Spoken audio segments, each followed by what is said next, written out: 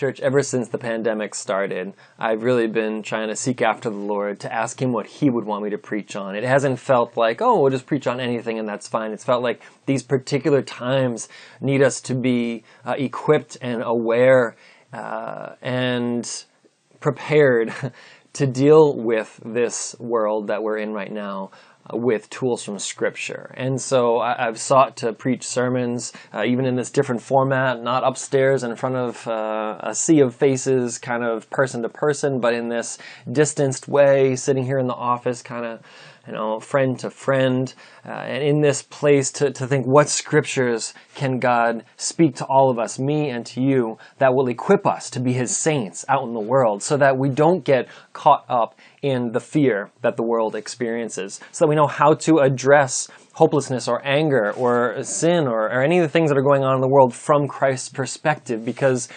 the emotion of the world right now is so compelling and so powerful that it's very easy for all of us to get caught up into it. And so we just get sucked in. It's a temptation to just get sucked in just like everybody else. But we need to stand strong. We need to stand firm. We need to stand apart and speak on behalf of Christ to the world. And so I've sought to kind of preach sermons to that end, that would equip us in that way. And as you know, over the last couple of months, we've settled into a sermon series specifically talking about apprenticeship to Christ. What does it mean for us to be an apprentice to Christ? Taking the word discipleship and modernizing it into the word apprenticeship. They mean the exact same thing, but for us to conceptualize what does it mean to follow Christ, become His apprentices. And so we've preached about grace, we've preached about prayer, we've preached about Scripture, we've taught on all these things as a way to understand what it means to follow Christ. And I want to continue that. I want to continue that for hopefully many months to come. Like, what does it mean to be a follower of Christ, to be a disciple? The cost of discipleship, leaving all else and following Jesus, because that's what the world needs. The world doesn't need more Christians that are just sort of generic, that are sort of kind of love in an abstract way. Okay, yeah, we're hoping and that things work out and we believe God is good. No. The world right now needs Christians that are radical Christians that look like Jesus, who loved against all odds, who sacrificed Himself, who didn't respond to hate with hate, who loved the marginalized, who was a Messiah, a suffering servant. I think the world needs that sort of love, not just another group that with loud voices. We need a group with hands that are dirty from getting our hands dirty in the activity of loving individuals, the way Jesus did along the road. So we're following Jesus, just like His first disciples, His first apprentices did. And so that's led us into this kind of like segment of this series where we're focusing on specific disciples, the very first apprentices, the very first 12 apprentices of Jesus, and trying to say, well, what can we learn from their example? They followed Him. We're supposed to do the exact same thing. Our lives are supposed to look like Matthew, Mark, Luke, John, and Acts. The rest of the New Testament is description and theology based on that. The whole Old Testament is history and building up to that, but that's the core of the gospel. It's Jesus. And it's not different in this day and age. And actually in the New Testament church, when they were living under Rome as Christians, an ungodly nation with Christians trying to be Christ-like in it, that's exactly where we find ourselves today. We're just in an ungodly country that has its own agendas and its own policies and politics, but we need to live as Christ did. So we should look very much like the New Testament. And that's what I hope our times of digging into Scripture together will help us with. And so with these last 2 weeks, we focused on Andrew. How can we be a connector like he did? Just a humble, behind-the-scenes, introduce people to Jesus sort of apprentice. We need to be like Andrew. We looked at Matthew last week, and there's someone who experienced and really embodied shame in a lot of ways, but had Christ remove that shame. He overcame shame. How can we be people that have overcome shame? How can we preach a message of hope despite all the shaming that goes on in the world? Like, these are people we can learn from by following their example. A lot of us are like them. These disciples were not all that different from us. And we need to become more like them as they are becoming more like Christ. We need to seek to be like Christ. So for this week, instead of looking at this next example, this next disciple, as an example of what to do, it's actually a very clear example of what not to do. This is someone you should not emulate. This is someone who we need to learn from his mistakes, from his failures, instead of from his successes. We're going to focus on Judas this week. And when you think of someone being a Judas, if you use that title, or if you think about him, you probably have a pretty vilified opinion of him. You know, Judas, the one who betrayed Jesus. If it wasn't for him, God's plan was that Jesus would be crucified by sinful men to die for our sins. And Judas was the one, the Bible calls it the one doomed to destruction. So the one who held that role. And God knew that he would fall to the temptation and play out that part. But he was just a person, just like us. And he was an apprentice of Christ. He was one of the 12. We're going to see that he's in the list of apostles, that Jesus gives him authority to cast out demons and to preach. But there was this one thing that Judas fell prey to, this one temptation that seemingly got the best of him and ruined him. For good. I don't believe we'll see Judas in heaven. This is someone who was corrupted slowly over time by money. By money. It's been a strange thing in my mind, actually, ever since the pandemic began. I've wanted to preach on money and greed and that topic in general, but I didn't know how or when. And so I've just been kind of like waiting. When will that come up, Lord? When will it be the right week for that? Well, when we look at Judas, we see that he was conflicted and that he was deceived and that he fell prey to the temptation of money. And that actually is not all that different from what can happen to any of us. Money lies to us. Money promises things it can't deliver on. We look to money for our sense of security. You know, when we don't have it, we feel more anxious. What happens if, and I don't have anything in the bank? When this bill comes, when we have it, like, oh, okay, I'll be prepared for when something comes. Our trust can be in money and in the bank account so easily, especially in uncertain times like this. We can judge ourselves and judge others based on success. Wow, look at what they do. Look at what they have. Look at their education. Look at their house, their vacations. And, oh, look at this person and look at this and their... the less and the more, the haves and the have-nots. But money is a deceiver. Money lies. The Bible says that money is a god. It's an idol. And actually, Jesus preaches against money more than any other topic. If you think about all the things that our country is in trouble for, right? We could think about how our country handles life and conception and birth, right? And we'd say that feels like not the way God wants. We could think about the way our country treats sexuality and just sort of there are no rules and anything goes and say, well, that's not how God designed us. And we could think about how our country does justice and racial justice and economic justice and just justice with people who are well-connected and influential and, versus justice with people with no ties to anyone in positions of authority. But those are not the things that Jesus preaches against most. He preaches against money the most. And it's probably the thing we preach against the least.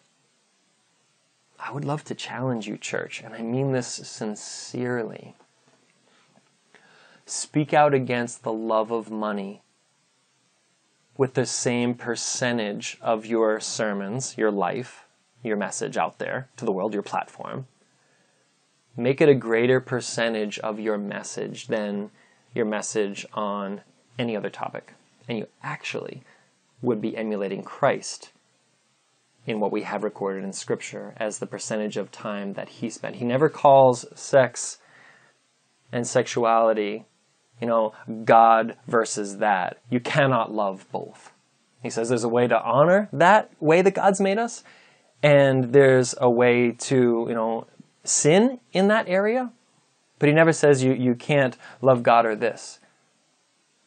He doesn't do it with anything else, but he does say you cannot love God and money. And I think, I want to say this as a challenge, perhaps as even a critique. I think that we let ourselves off the hook in our love for money, and I think that we focus on other areas of sin and we exhaust them to the point of, obsession. The God of our country, the God of America is money. That's just true. And you cannot love both God and money. you're praying for revival in our country, then pray against the love of money. For our country to have a revival, it has to give up its love of money. But yet money runs everything. It's how everyone is graded. An athlete is compared by salary to people around him. CEOs are compared by salaries. Amazon and Google and Apple, they would have to give up their love and pursuit of money. Our economy would have to not be run by the love of money if it's going to become a godly economy where there's sharing, and some with more and some with less, but using money in a godly way.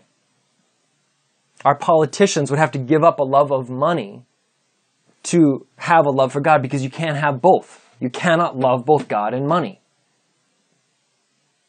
Our stockbrokers and our bankers, they would have to give up their love of money if they were going to experience revival in our country.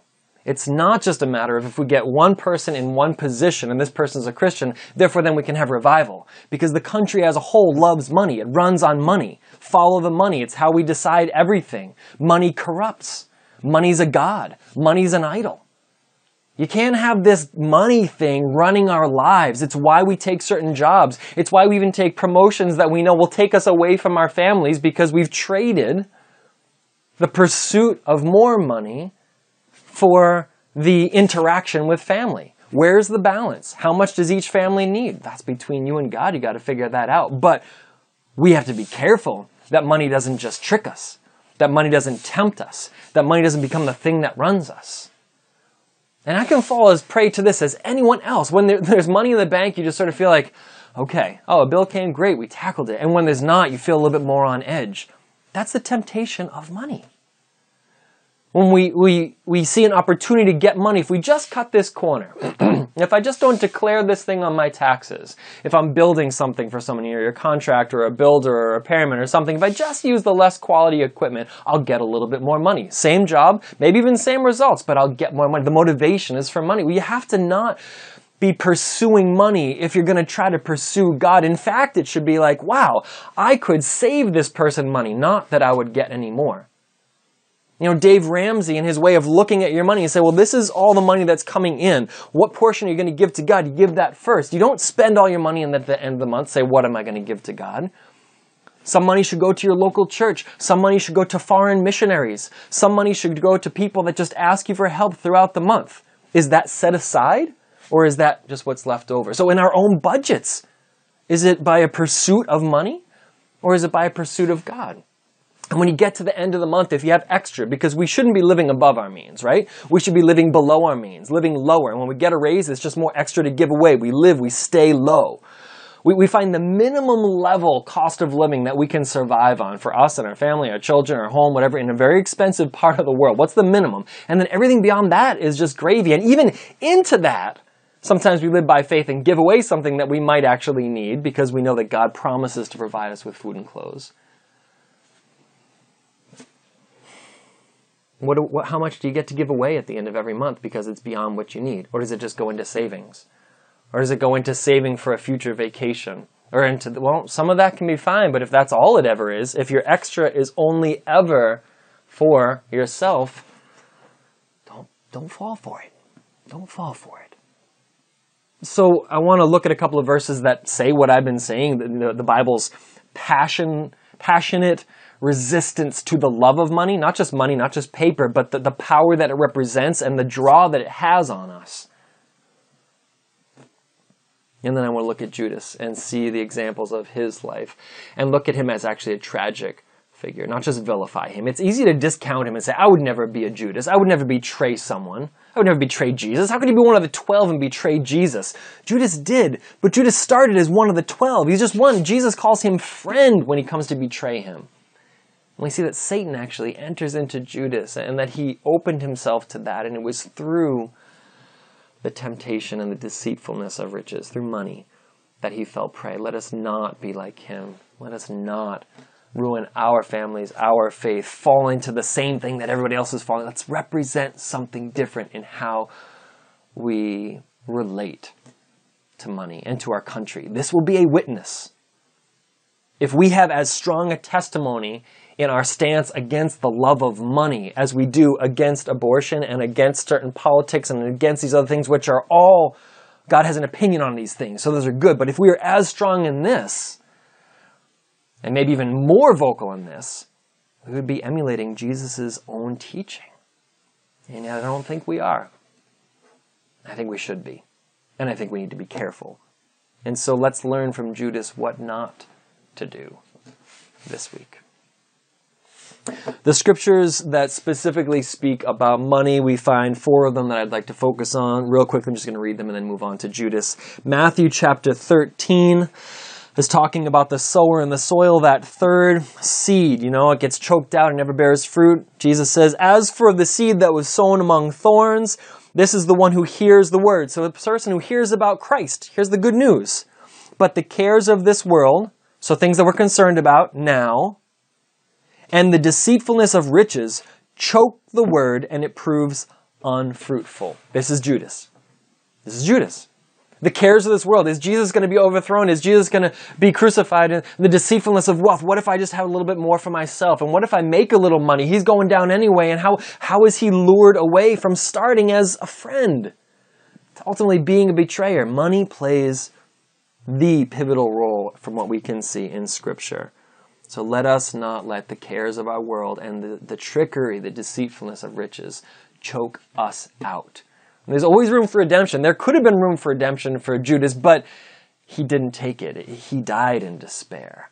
So if we're caught in it, we're being choked out, we need to pray that God removes those weeds around us so we can be like that 4th seed, the one that bears much fruit for him. Another place we can see it is in Matthew 6, verse 24. The Bible says, no one can serve 2 masters. Either he'll hate the one and love the other, or be devoted to one and despise the other. You cannot serve both God and money. Therefore, I tell you, don't be anxious about your life, what you'll eat or drink. Your Father's got you covered. Your Heavenly Father has got you covered in those areas, he promises. So, you can't love both God and money. Therefore, don't be anxious. It's our fears that make us look for a safety net, protection, assurance, reassurance, and we look to money. If I just have money, then I'll be okay in retirement. If I just have money, then if I get laid off, we're going to be okay. I'm not going to lose my home. If I just have, we look to that. It should be, God, provide for me. I don't have a job right now. Wow, look how God brought food in from all these people who are caring for me. Look at that unexpected check that showed up. God, please provide me a job because I desire to work. I don't want to just have people give me and rely on their generosity, but for as long as that needs to be the way that you provide for me, thank you for that conduit. But also provide me a job so I can serve and give to others. You know what I mean? The anxiety versus just loving God. Money plays a role. 1 Timothy 6 says, now there is great gain in godliness with contentment. Just living a Christ-like life and being contented with whatever you've got. Verse 7, for we brought nothing into the world and we can take nothing out of the world. But if we have food and clothing, with these we will be content. But those who desire to be rich fall into temptation, into a snare, into many senseless and harmful desires that plunge people into ruin and destruction. For the love of money is a root of all kinds of evils. So it's the desire to be rich, not just the desire to work and earn and be a steward. It's desire for riches. It's senseless, right? It plunges us into all sorts of things. It's a temptation. It's a snare.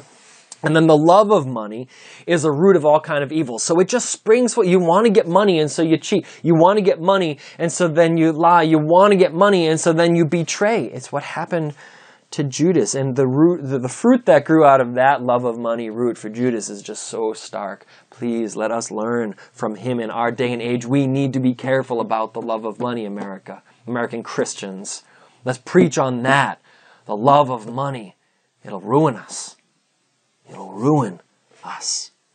The love of money, verse 10, is a root of all kinds of evils. It is through this craving that some have wandered away from the faith and pierced themselves with many pangs. But as for you, O man of God, flee these things.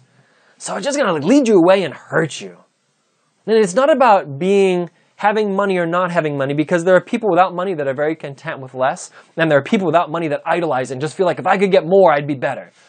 And if you have money in the bank account, there are some who have it with open hands. Oh, you need some? Here, give it away. And there are some who are misers. You know, the Scrooge, they just hang on to it and they won't share a penny. They got what they got and it's theirs and you better not try to take any. So it's the desire for riches and the love of money. It will ruin us and it will hurt us and harm us, and it's not what God wants. Last scripture, Hebrews 13:5. Keep your life free from the love of money, and be content with what you have, for God has said, I will never leave you nor forsake you.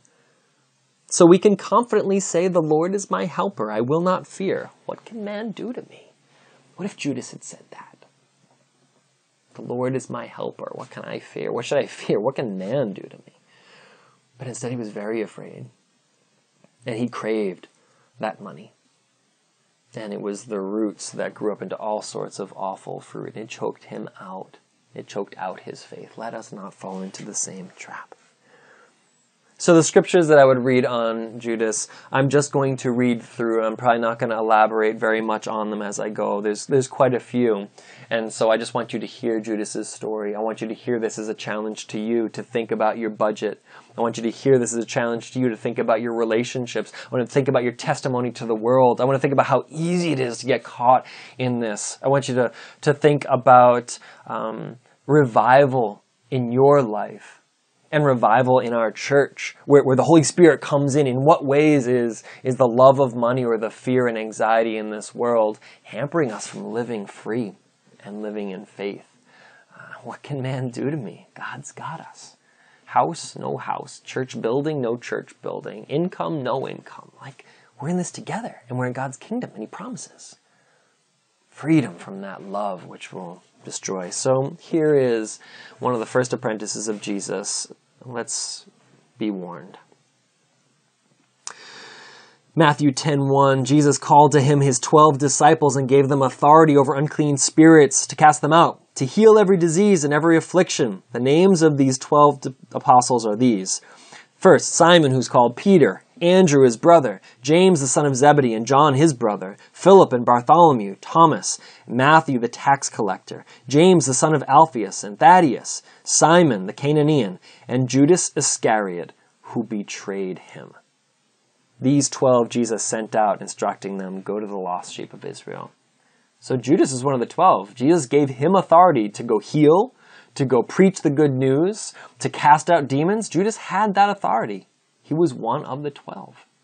You know, Judas Iscariot, other Gospels say son of Simon Iscariot, is probably the town where he came from. This Judas fell prey. But it doesn't say where Jesus met him. It doesn't introduce us to his backstory at all. He's just one of them. He's known by his failure. Let's learn from his example. The second passage, Matthew 26. Now when Jesus was at Bethany in the house of Simon the leper, a woman came up to him with an alabaster flask of very expensive ointment. She poured it on his head as he reclined at table.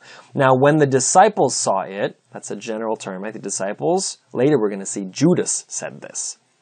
But when the disciples saw it, they were indignant, saying, why this waste? This could have been sold for a large sum of money and given to the poor. But Jesus, aware of this, said, why do you trouble this woman? She has done a beautiful thing for me. Verse 14, fast forward. Then one of the 12, right after this money incident, one of the 12, whose name was Judas Iscariot, went to the chief priests, and he said, what will you give me if I deliver him over to you? It's right after this incident with wasting money on Jesus as a beautiful gesture of love.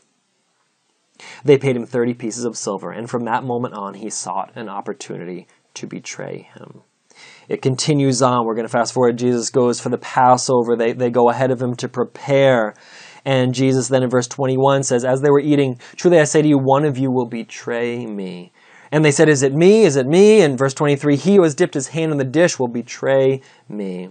The Son of Man goes as it is written of him, but woe to that man by whom the Son of Man is betrayed. It would have been better for that man if he had never been born. So they don't know who it is. Judas, verse 25, says, Judas, who would betray him, answered, is it I? They're all saying, is it me? Is it me? And Jesus looks at him and says, you have said so. Like, it's as you say. Yup, it's you, Judas. Matthew 26:44, kind of continuing on as Matthew shares the story and Judas's role in it. So leaving them again, he went out and prayed. He's in the Garden of Gethsemane. Verse 45, he came to them and he says, "See, the hour is at hand. The Son of Man is betrayed." Verse 46, "Let us be going. My betrayer is at hand." Verse 47, while he was still speaking, Judas came, one of the 12, and with him a great crowd with swords and clubs, and the chief priests and the elders of the people. Now the betrayer had given them a sign, saying, "The one I will kiss is the man, seize him." And he came up to Jesus at once and said, "Greetings, Rabbi," and he kissed him. And Jesus said to him, "Friend, do what you came to do." Friend, even then, Jesus sees that this man has fallen. The spirit is willing, but the flesh is weak. He has compassion even on Judas. Friend, do what you came to do. He knows that God is going to somehow use this. He knows that it's necessary, but woe to the man through whom it comes. He fell to the temptation. Matthew 27, the crucifixion. When morning came, all the chief priests and elders of the people took counsel against Jesus and put him to death. They bound him and led him away. Verse 3, now when Judas, his betrayer, saw that Jesus was condemned, he changed his mind. And he brought back the 30 pieces of silver to the chief priests and elders, saying, "I have sinned by betraying innocent blood." And they say, "What is that to us? See to it yourself." And throwing down the pieces of silver in the temple, he departed and went and hanged himself. But the chief priests, taking the pieces of silver, said, "It's not lawful to put this money into the treasury, since it's blood money." So they took counsel and bought with them, these pieces of silver, the potter's field, as a burial place for strangers. Therefore the field has been called the field of blood to this day. And what was fulfilled would have been spoken by the prophet Jeremiah.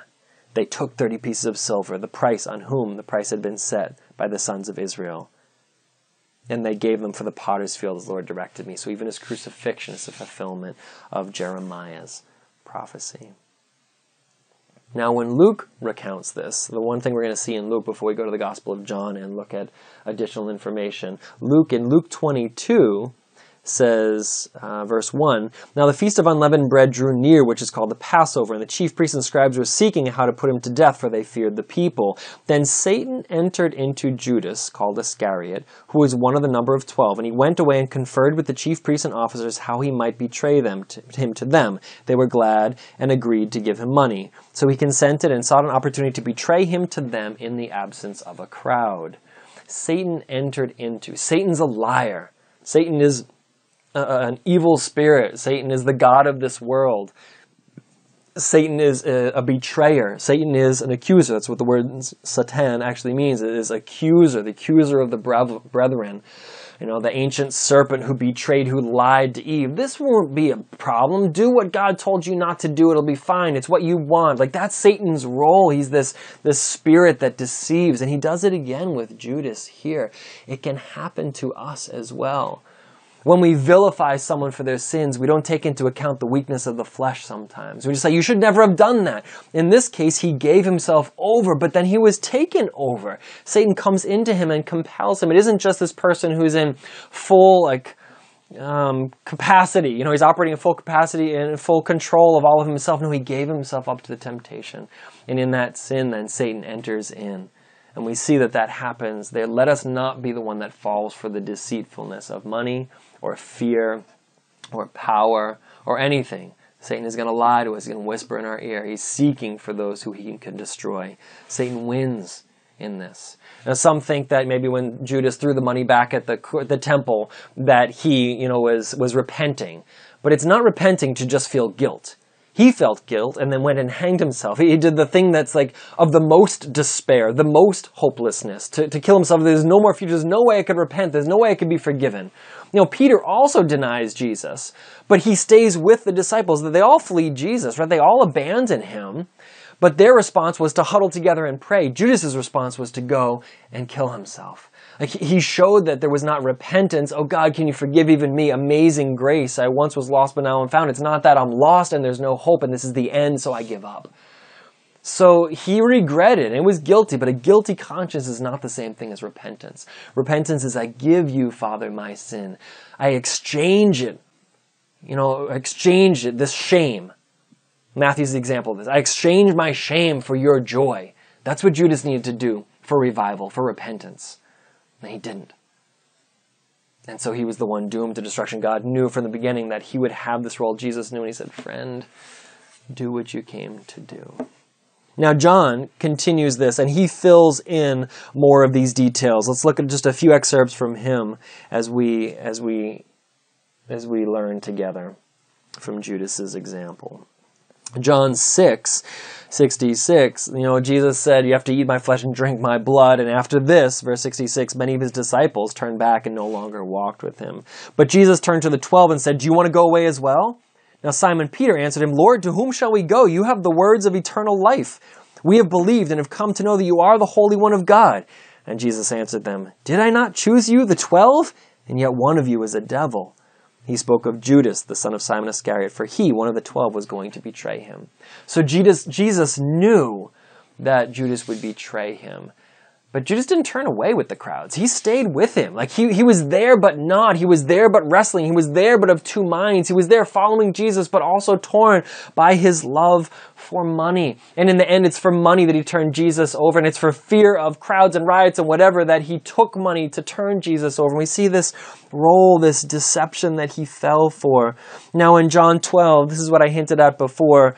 Let's read about Jesus and the anointing of oil. John 12:1. 6 days before the Passover, Jesus came to Bethany where Lazarus was, whom Jesus had raised from the dead. So they gave a dinner for him there. Martha served. Lazarus was one of those reclining with him at the table. This person who was once dead is now eating a meal with them. This is a miraculous time.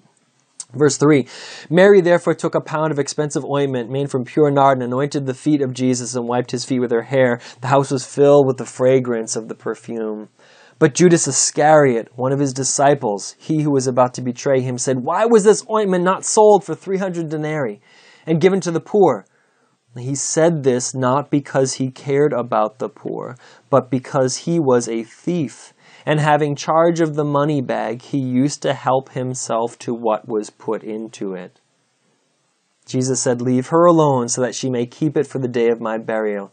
The poor you will always have with you, but you do not always have me. So Judas was there, and it wasn't like, we could have used this for a great thing. It was, why this waste? But it was a greed-motivated thing. If more is here, I've got more. We've got more. Was Judas looking at Jesus as a way to get rich? Was he the one that was using religion as a means to get rich? Pastors and Christians and politicians, many people do this. They use Jesus as a way to get rich. They're not actually caring about the poor, but it brings them fame to be central. It brings them fame to be looked up to as a follower of Christ. It brings them money from people who are generally trying to help the poor, but end up giving to the coffers of a church and then get mismanaged by the church. We need to all be careful of this. The money that comes in must go to the poor.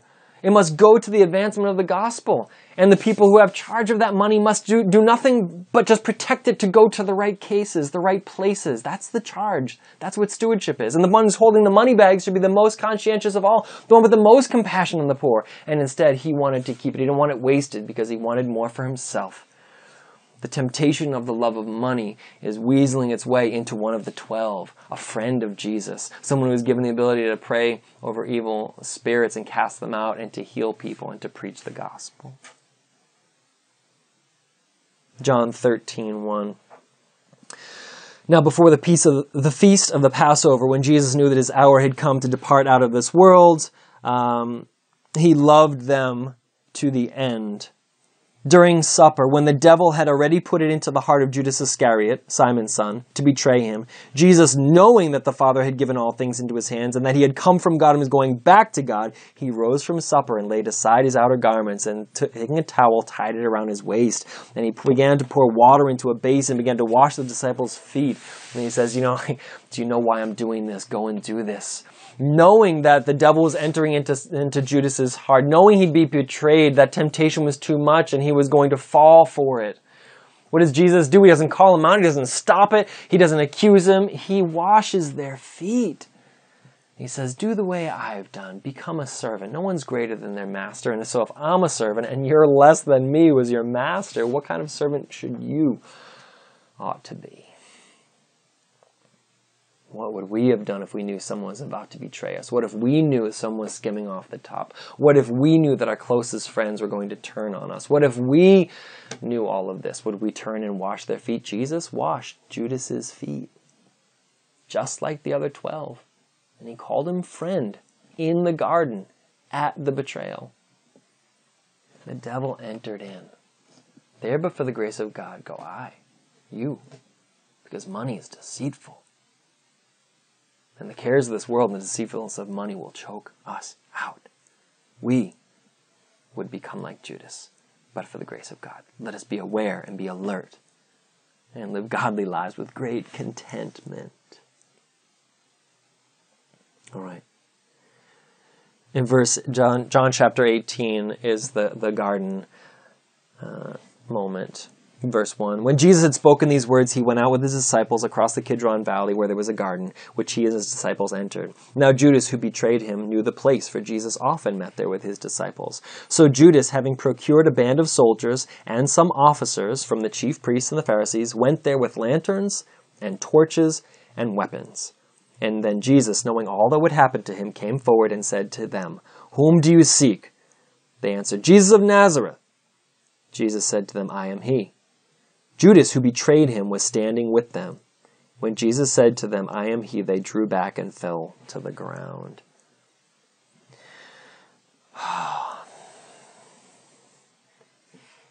Lastly, in Acts chapter 1, verse 12, all the disciples after the ascension, so after the crucifixion, the resurrection, and then Christ ascending back into heaven, they go back and they're awaiting the Holy Spirit. Judas is obviously not there with them, so now they're no longer the 12, they're the 11. Judas has killed himself.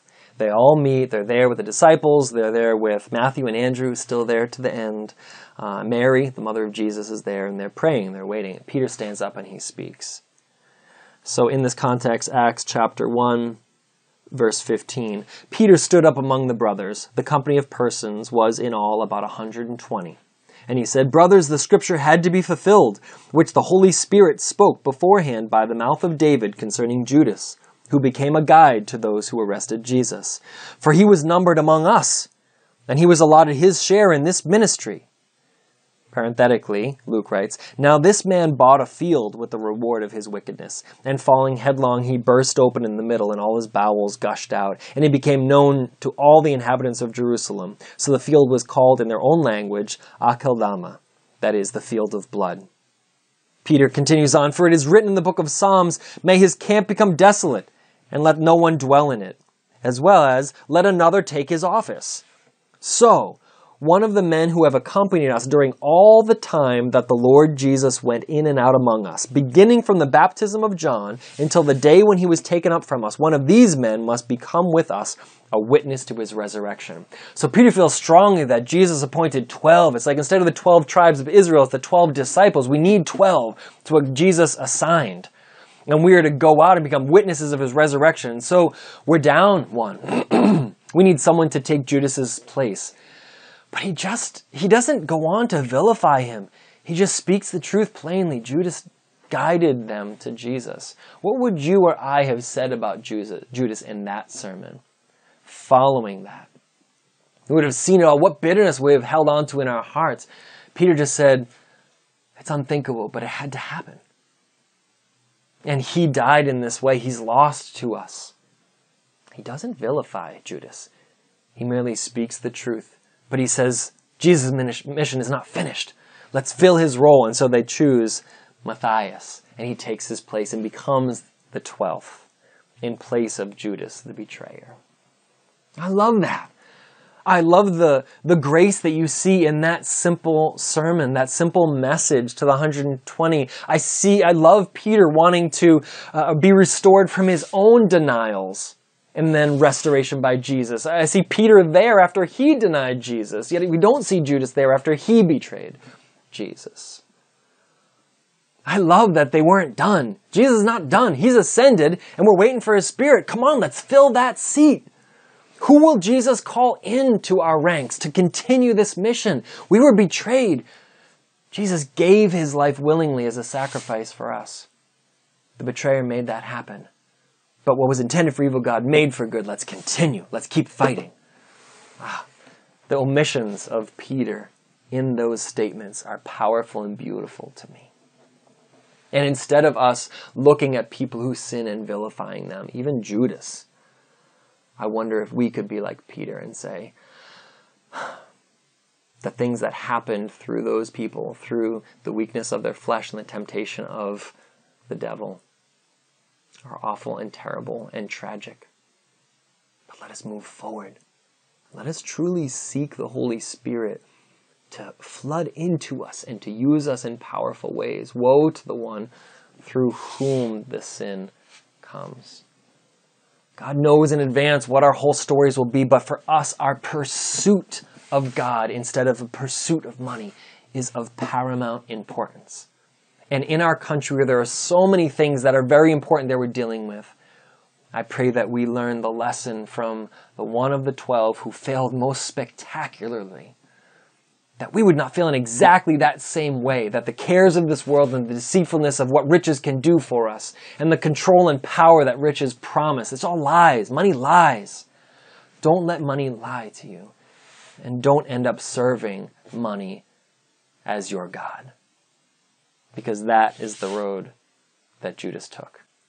Be like Peter, that when we sin, we come back, beg the mercy of our Father, the forgiveness that's offered to anyone, no matter the sins, because of Jesus' blood shed on the cross. And then a pursuit of the mission. We're on the mission still. I want that. I want that mission to come to life. I want to live that. I want to breathe that. I want to be one of those 12. I want you to be one of those 12. Don't fall for the lies. Don't fall for the money. It's not where the hope is at. It's not where the promise is at. It's not where the security is at. It's not where the truth is at. Don't get choked out. May God make you like the 4th seed planted, that you bear fruit spectacularly as His gospel takes root and bears fruit in your life. God bless you this week, church.